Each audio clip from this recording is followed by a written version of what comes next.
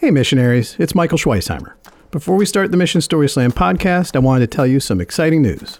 We've partnered with Habitat for Humanity Philadelphia for the next Mission Story Slam, which is going to be held on April 14th at the Restore, which is Habitat for Humanity's discount home improvement store on Washington Avenue in South Philadelphia. This time, our theme is Where the Heart Is. Tickets are on sale now. Just look for the link at missionstoryslam.org. We're also very happy to announce another Mission Story Salon. That's our version of a Jeffersonian dinner, which is an evening of great food, great company, and fascinating conversation with our special guest, David Thornburg, president of the Committee of 70, Philadelphia's nonpartisan civic leadership organization. David has selected the theme of growth and governance. This time, the salon will be held at Chioda Indian Bistro in Brewery Town on Sunday, March 22nd. There are only 10 tickets available, so I suggest you get them quickly. Details and ticket info are available at missionstoryslam.org and also on the Mission Story Slam Facebook page. Since I recorded this interview with Anuj Gupta, he has announced that at the end of April, he'll be leaving his position as the manager of the Reading Terminal Market to become chief of staff for Congressman Dwight Evans. I saw Anuj on the night that he made this announcement public, as we were discussing his hosting our upcoming salon dinner. The combination of sadness at ending his amazing time at the market was definitely tempered by his excitement for this next chapter. Anuj is a dedicated public servant, whether helming a nonprofit or in a government position. I know he's made the market better and that he will continue making an impact in Philadelphia and Washington as part of Representative Evans' team. Here's my interview with Anuj Gupta. You good? All right. Here we go. Speed. 3, 2, 1. Welcome back to the Mission Story Slam podcast, brought to you by PWP Video. I'm Michael Schweisheimer, the executive producer at PWP Video and Mission Story Slam. We started Mission Story Slam to share the stories of the organizations that we serve at PWP Video. Those include nonprofits, B corporations, triple bottom line companies, and sustainable organizations. People who are on a mission to make the world a better place. Twice a year, we gather at Yards Brewing in Philadelphia and pick the names of 10 storytellers out of a hat, and they compete for a $250 donation to their favorite nonprofit. The crowd also selects a favorite story for a $100 donation. We videotape their stories for sharing on social media and with friends and supporters. So this podcast is about the story behind those stories. What motivates someone to tell a story in front of an audience, and how did they choose the story they were going to tell? What was that experience like? We also get to learn a lot about the storytellers themselves. So today's guest is a founding missionary. Not only was he a judge at the first Mission Story Slam, but he was so inspired, he insisted on sharing a story that night. And he came back and joined us again at Mission Story Slam 2, Saving Democracy. The son of immigrants himself, Anuj Gupta, started his career in big law, where he put in a lot of pro bono hours helping immigrants. He moved into public service with the city of Philadelphia and everyone's favorite department, L&I. All right. I wasn't kidding. Of course. So after a successful stint as the executive director of the Mount Airy CDC, Anuj is now the general manager of the Reading Terminal Market. This summer, Anuj was named a Public Spaces Fellow by the Knight Foundation, in large part for his work on their Breaking Bread, Breaking Barriers series. And that series provided the setting for Anuj's story for Saving Democracy. So Anuj, welcome to the Mission Story Slam podcast. Thanks, Michael. Thanks for having me on. Appreciate your coming out. So do you remember you were kind of pissed at that first Story Slam that as a judge you weren't supposed to tell a story?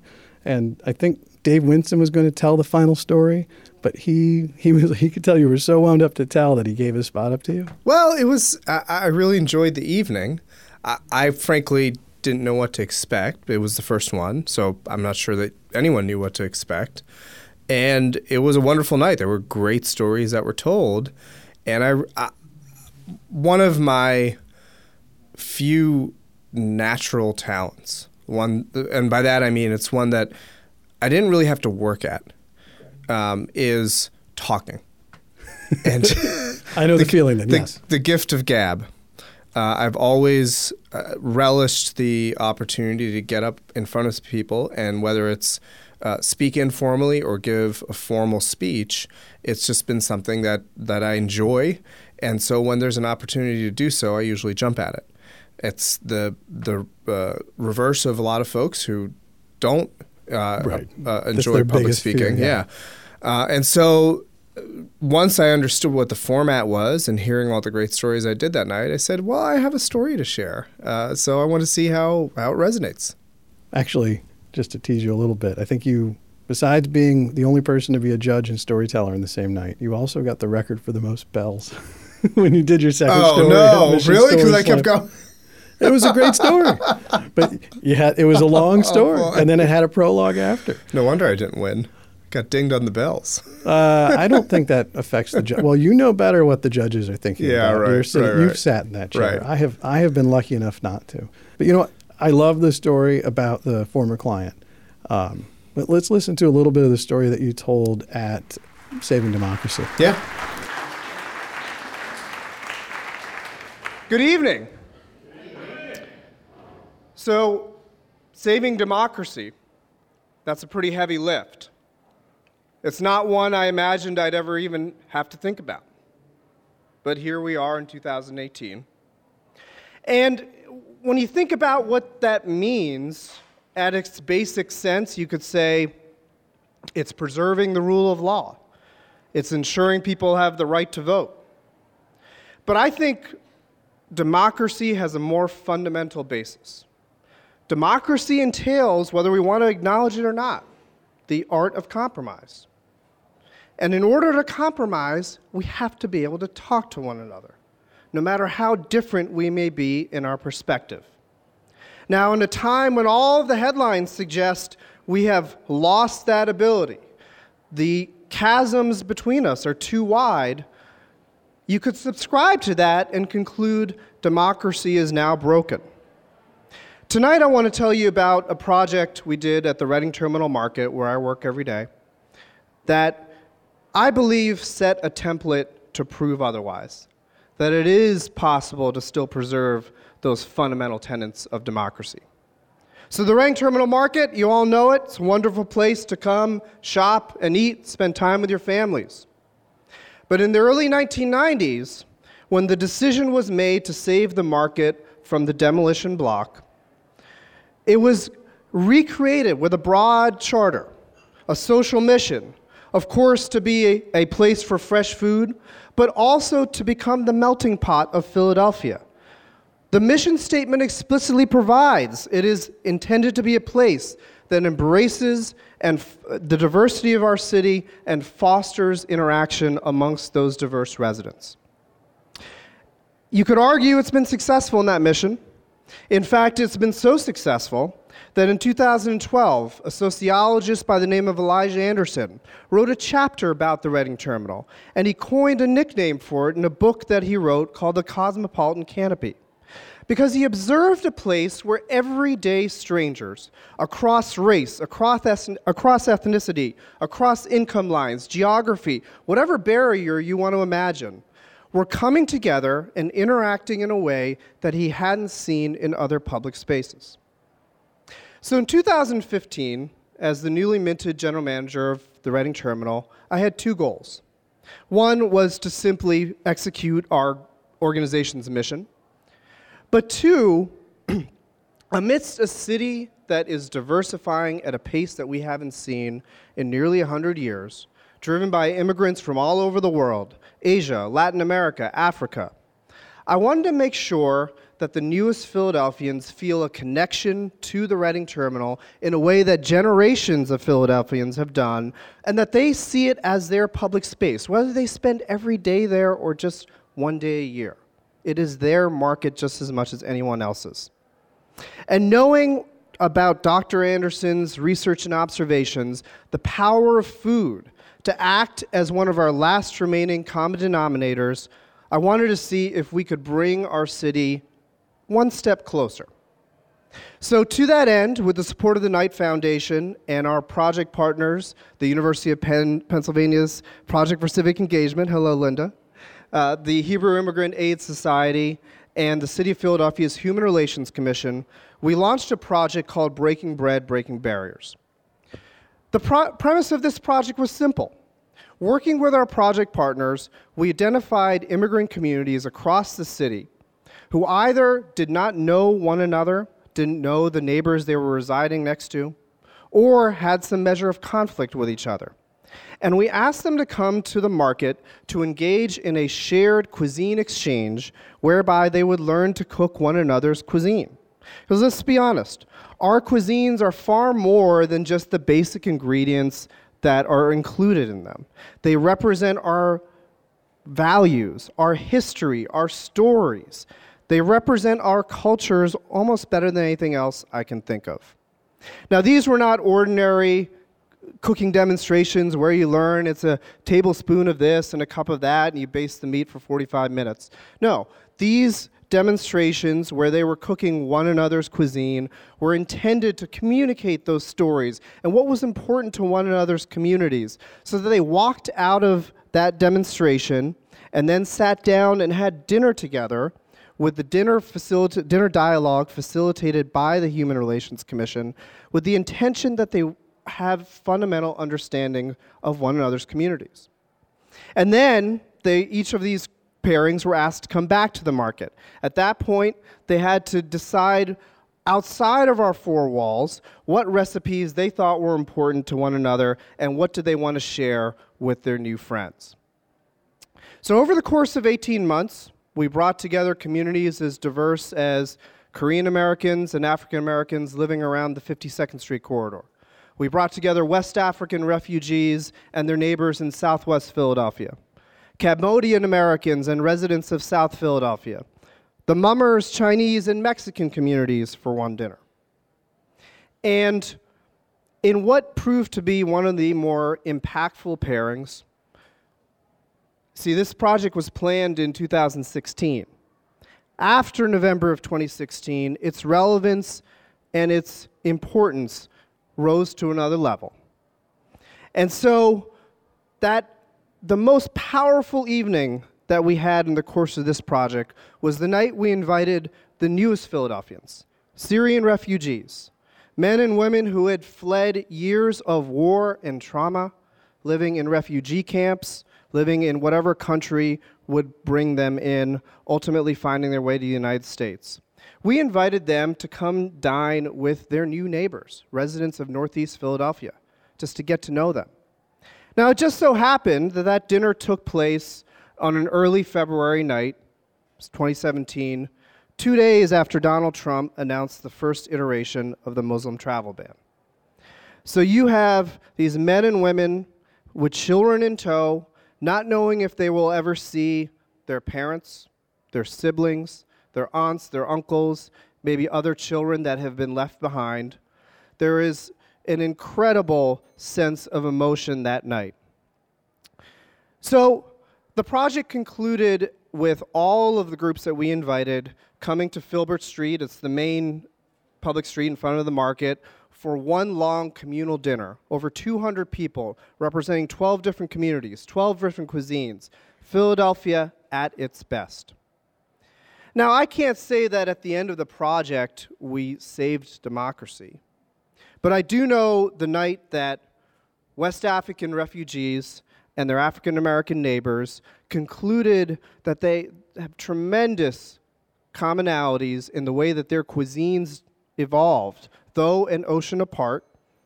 I think we added a block back to our democracy. The night that the Mummers invited myself and my two brown-skinned children, named Leela and Renjith, to be amongst the marshals of this year's parade. I think we added a block back to our democracy. And back to that night with the Syrian refugees. When the guests entered the room that night, there was an elderly woman. She came in. She was reserved. Frankly, she looked a little sad. And as she sat for the dinner, she was quiet the entire evening. I'm wrapping up. This is the climax. At the end of the night, she stands up.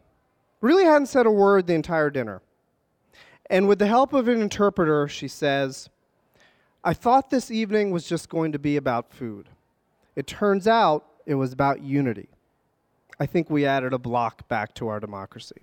So since that time, you were named a Public Spaces Fellow by the Knight Foundation. And I'm curious how that fellowship ties back to your story about breaking bread, breaking barriers. Sure.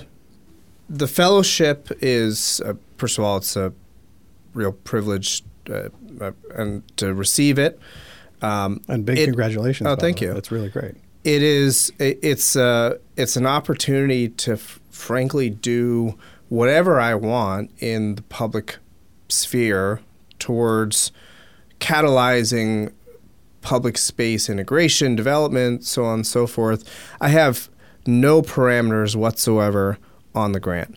I can experiment with whatever I want, which is really amazing. And daunting. So I don't, it is daunting because it's been, I've now had it sort of, I've known about it for almost 6 months, and I'm still trying to decide how to use it.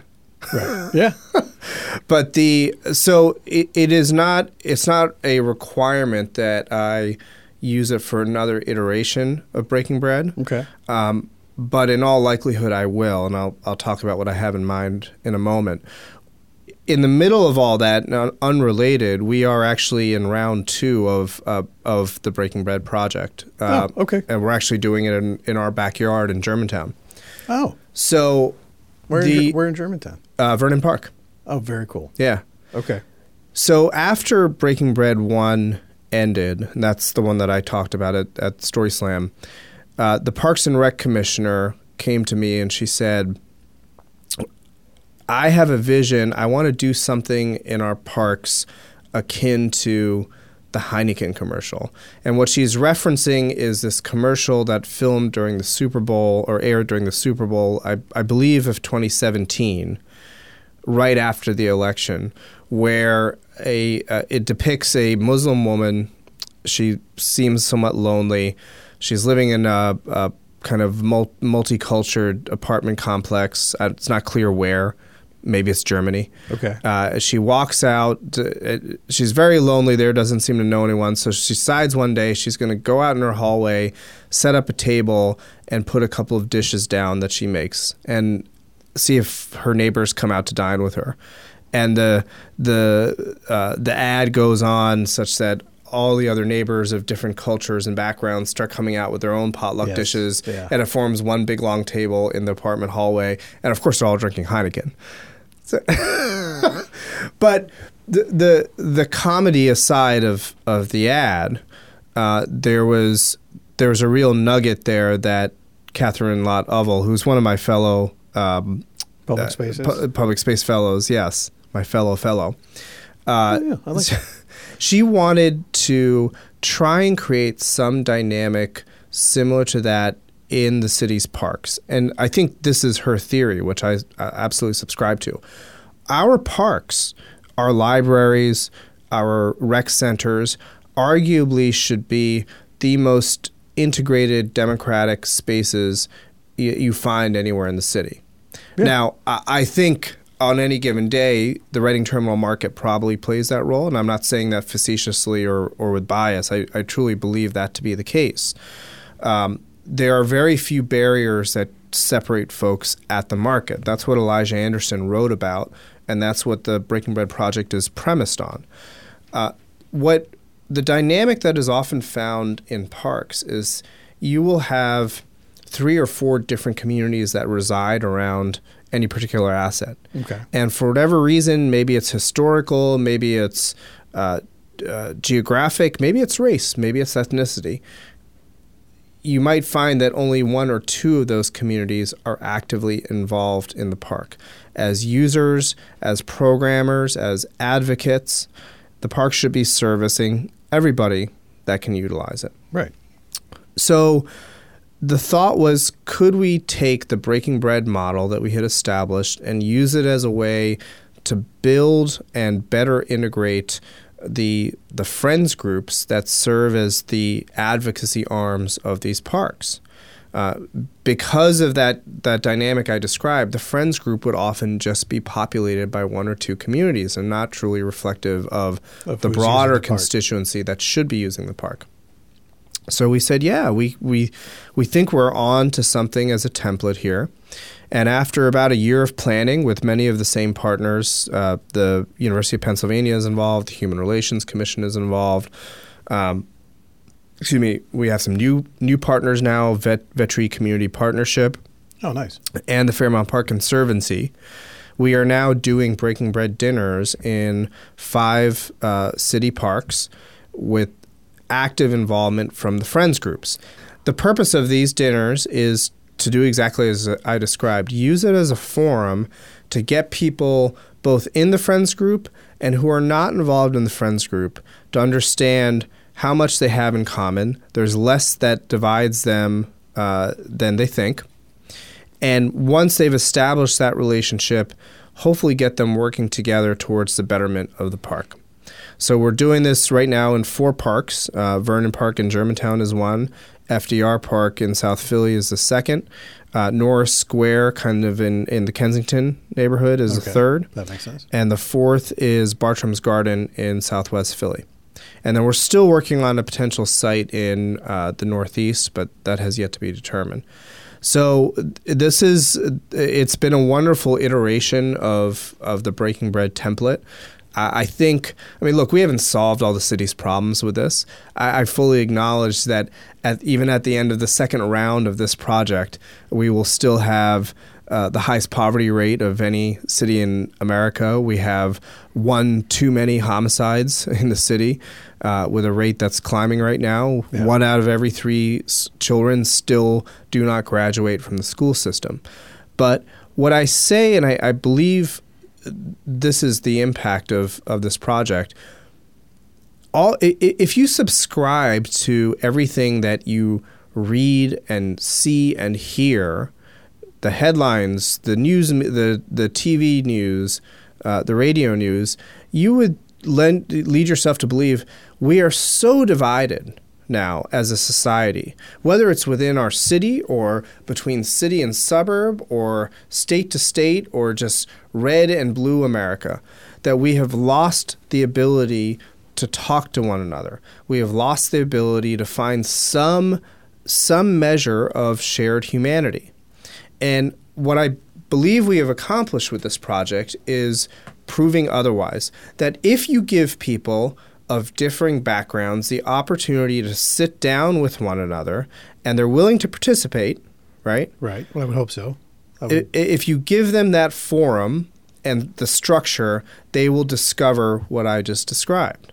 And we have brought together some really diverse sort of eyebrow-raising combinations of communities. And not necessarily in the second round because they're all geographically located, but in the first round, one of our dinner pairings was the Mummers, Chinese communities, and the Mexican community.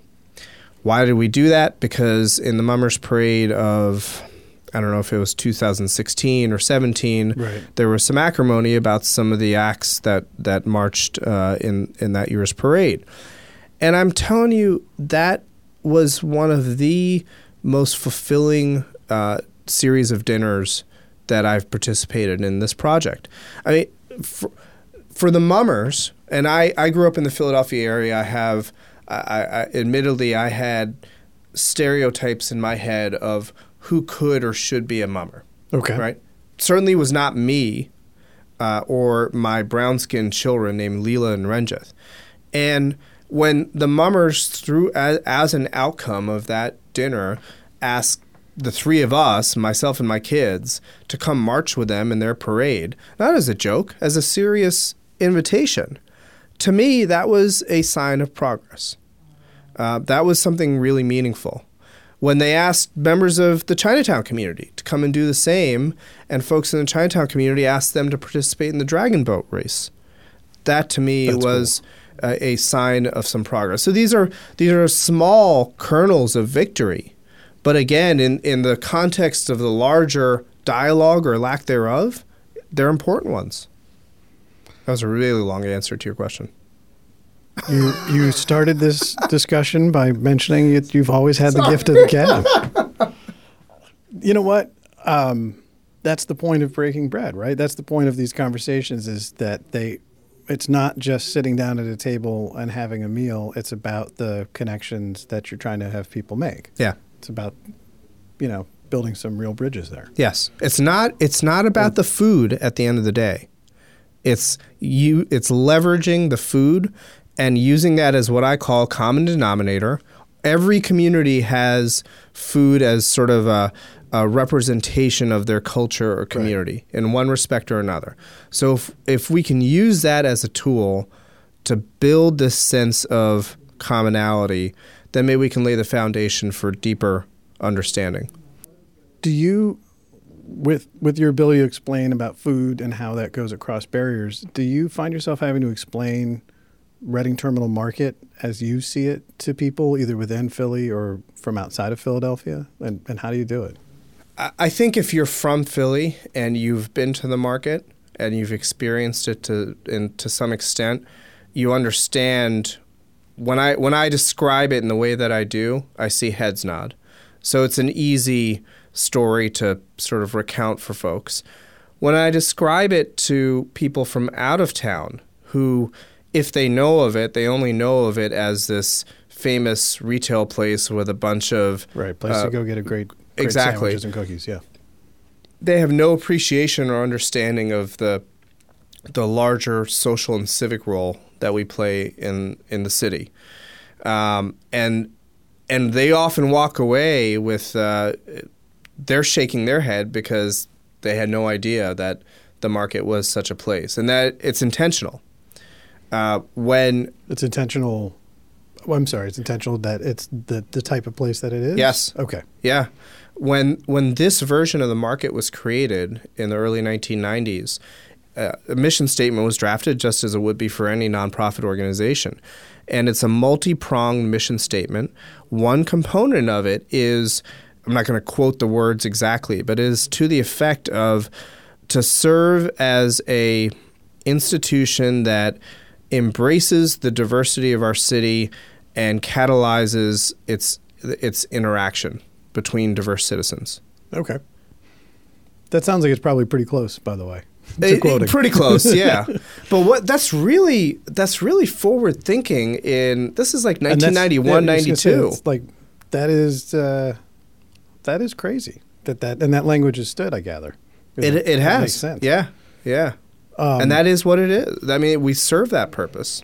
To explain how that happens, do you use stories in those explanations to help people understand it, or do you kind of just explain it and define I explain it, and people are particularly from outside of the region, they're more interested in knowing, well, how do you get to that point? And there's some fundamental aspects of our structure as an institution. There's fundamentals of our financial structure that are key to allowing this to happen. And so I usually explain those. Well, I'd like to play the prologue from your Saving Democracy story about Amina. Yeah. So let's listen to that. And just as a prologue, if I can, don't ring the bell. One of the women that attended that dinner from the Syrian community came to us a few days later. She was desperately in need of a job. Her husband is now blind in one eye. The building that they lived in Aleppo was hit by an explosion, and he's unable to work. She needed work in America. And so we put her to work on our maintenance team. That's the only thing we could offer. Well, 6-7 months go by, and she's working very, very hard, incredible work ethic. And I go to her and I say, look, I can give you a full-time job doing this. You'll have health care, you'll have paid vacation, you'll have a 401k. And she said, I don't want that. What I really want is I want to open my own business here. What do I need to do to make something at my house and sell it here at the Reading Terminal Market? I said, well, you can't really do that. You have to make something in a license-approved kitchen, so on and so forth. Well, long story short, through the help of 3 other nonprofits, the Welcoming Center for New Pennsylvanians, the Enterprise Center in West Philadelphia, and the Women's Opportunity Resource Center, Amina opened her stand at the Reading Terminal Market this past Thursday afternoon, Amina's Foods, where she's selling hummus, rice pudding, and her traditional Syrian pickled vegetables. That, my friend, is what makes America great. That is saving democracy. So is Amina still going strong? She is. I must have, if that was 3 days after she opened, we must have done that Story Slam in October 2018. Yes. Okay. That is correct. So the following January, 3 months later, she quit our housekeeping team altogether, our maintenance. That's how she came to the market. Right. And she started opening the store 5 days a week. This summer, she actually expanded. So now she is also opening on the weekends at the Cherry Street Pier through the Food Trust's farmers market that they opened there.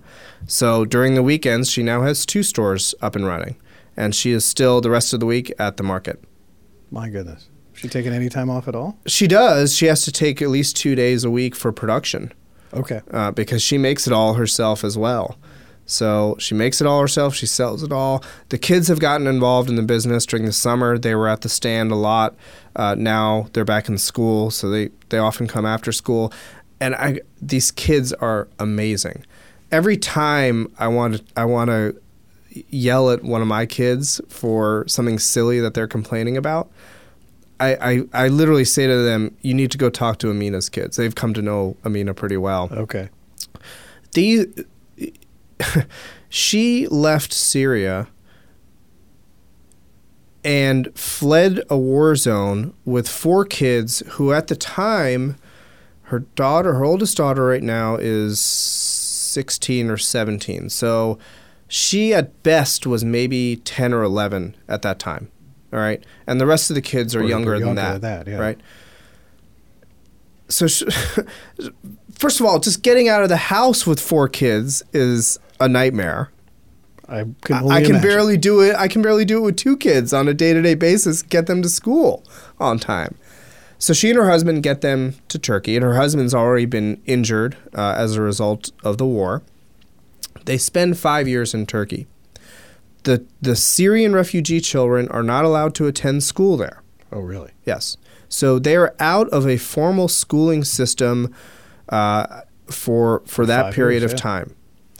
Her daughter now, this is the oldest, and they're all rock stars, these kids, but I'll just talk about her daughter for a moment.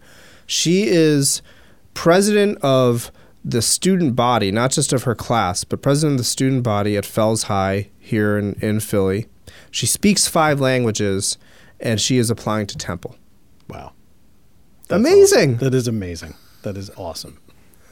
Have you done other work with other immigrants or other immigrant communities to help them set up businesses within Reading Terminal Market? Yes. One of my goals has been, and I said this from the beginning, if I'm holding this market up as Philadelphia's market, and I want locals to come here and continue coming here, then it should be reflective of our city.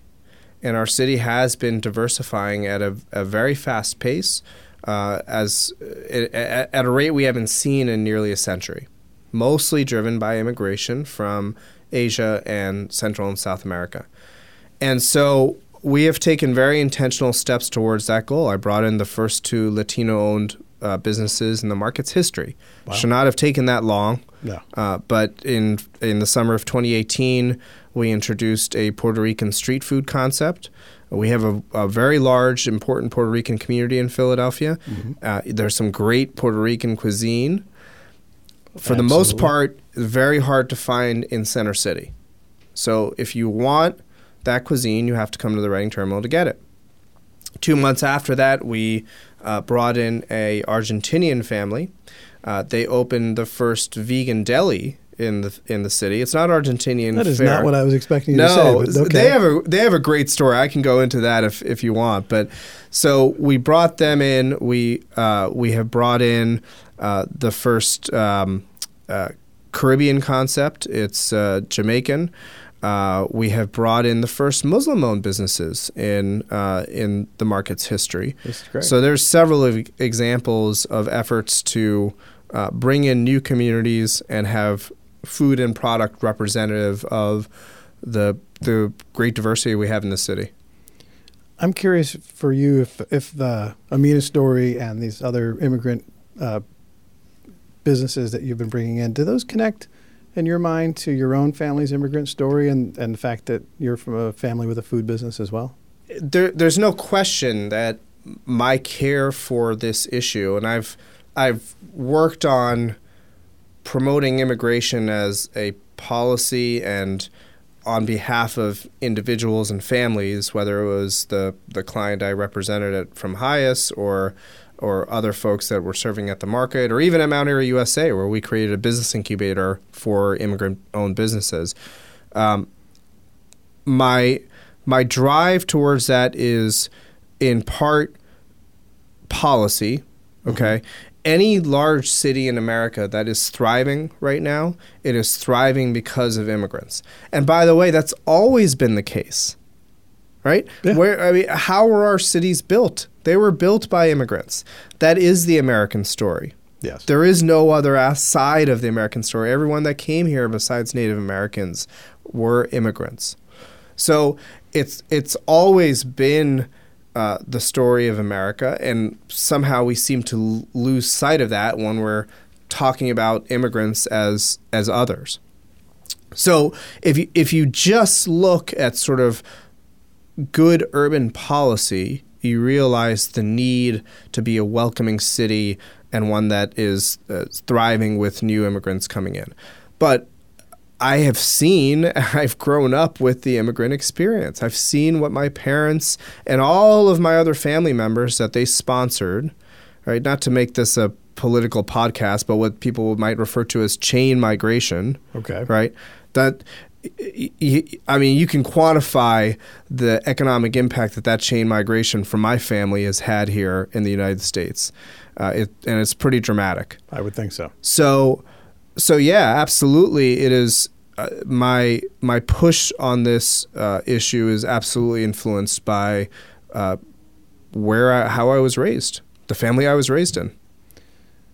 Do you think that, talking about storytelling and the stories that you share and the things that you're doing, are we hearing enough immigrant stories like Amina's these days? Because I feel like when I hear that story, or I hear you talk about her eldest daughter, like that to me immediately breaks through, or should break through, some of the noise and the polarization and the climate around immigrants just by having those stories. One would think, Republican or Democrat, red or blue, conservative, liberal, I think when you hear a story of somebody that is simply looking for opportunity and they grasp it when they get it, mm-hmm. which is the story of most immigrants, it's hard for anyone, I think, in this country to frown upon that. But that's not, unfortunately, that is not the discussion. The discussion is a very binary one. It is in one corner painting immigrants as others, invaders, outsiders. They're a nuisance. They're on the public dime, on the public dole when they get here, right? And on the other side, it is, if you are not a welcoming country, then you're anti the Constitution, you're anti-freedom, so on and so forth. When a complex policy issue like immigration boils down to that, it's not going to go anywhere. I hope you will come back to Mission Story Slam and keep telling us stories. Hopefully they involve immigrants. I have a feeling with you they might. Yeah. But I do feel like it really does help break through a lot of the noise or the polarization by humanizing such a complicated issue. Yes. That is it for today's podcast. So like all podcasts, we do benefit from reviews and sharing the podcast with friends and colleagues who we think would enjoy the things that we're doing at Mission Story Slam. Please do follow us on Facebook, Instagram, and Twitter, and don't forget to share. And today's episode is being mixed by our intern, James Robinson. And we're sitting here at Indy Hall, where we're part of the Podcasting Junto. Mission Story Slam podcast is produced by Dave Winston and brought to you by PWP Video. We are video with a mission. Find us at pwpvideo.com. So we'll be back in a month with another episode. But until then, I'm Michael Schweisheimer, and I look forward to sharing the next story behind the story with you soon. Before we go, don't forget our Mission Story Salon with David Thornburg of Committee of 70 on March 22nd. And our next Mission Story Slam with Habitat for Humanity Philadelphia on April 14th. Details and ticket info are available at missionstoryslam.org or on our Facebook page.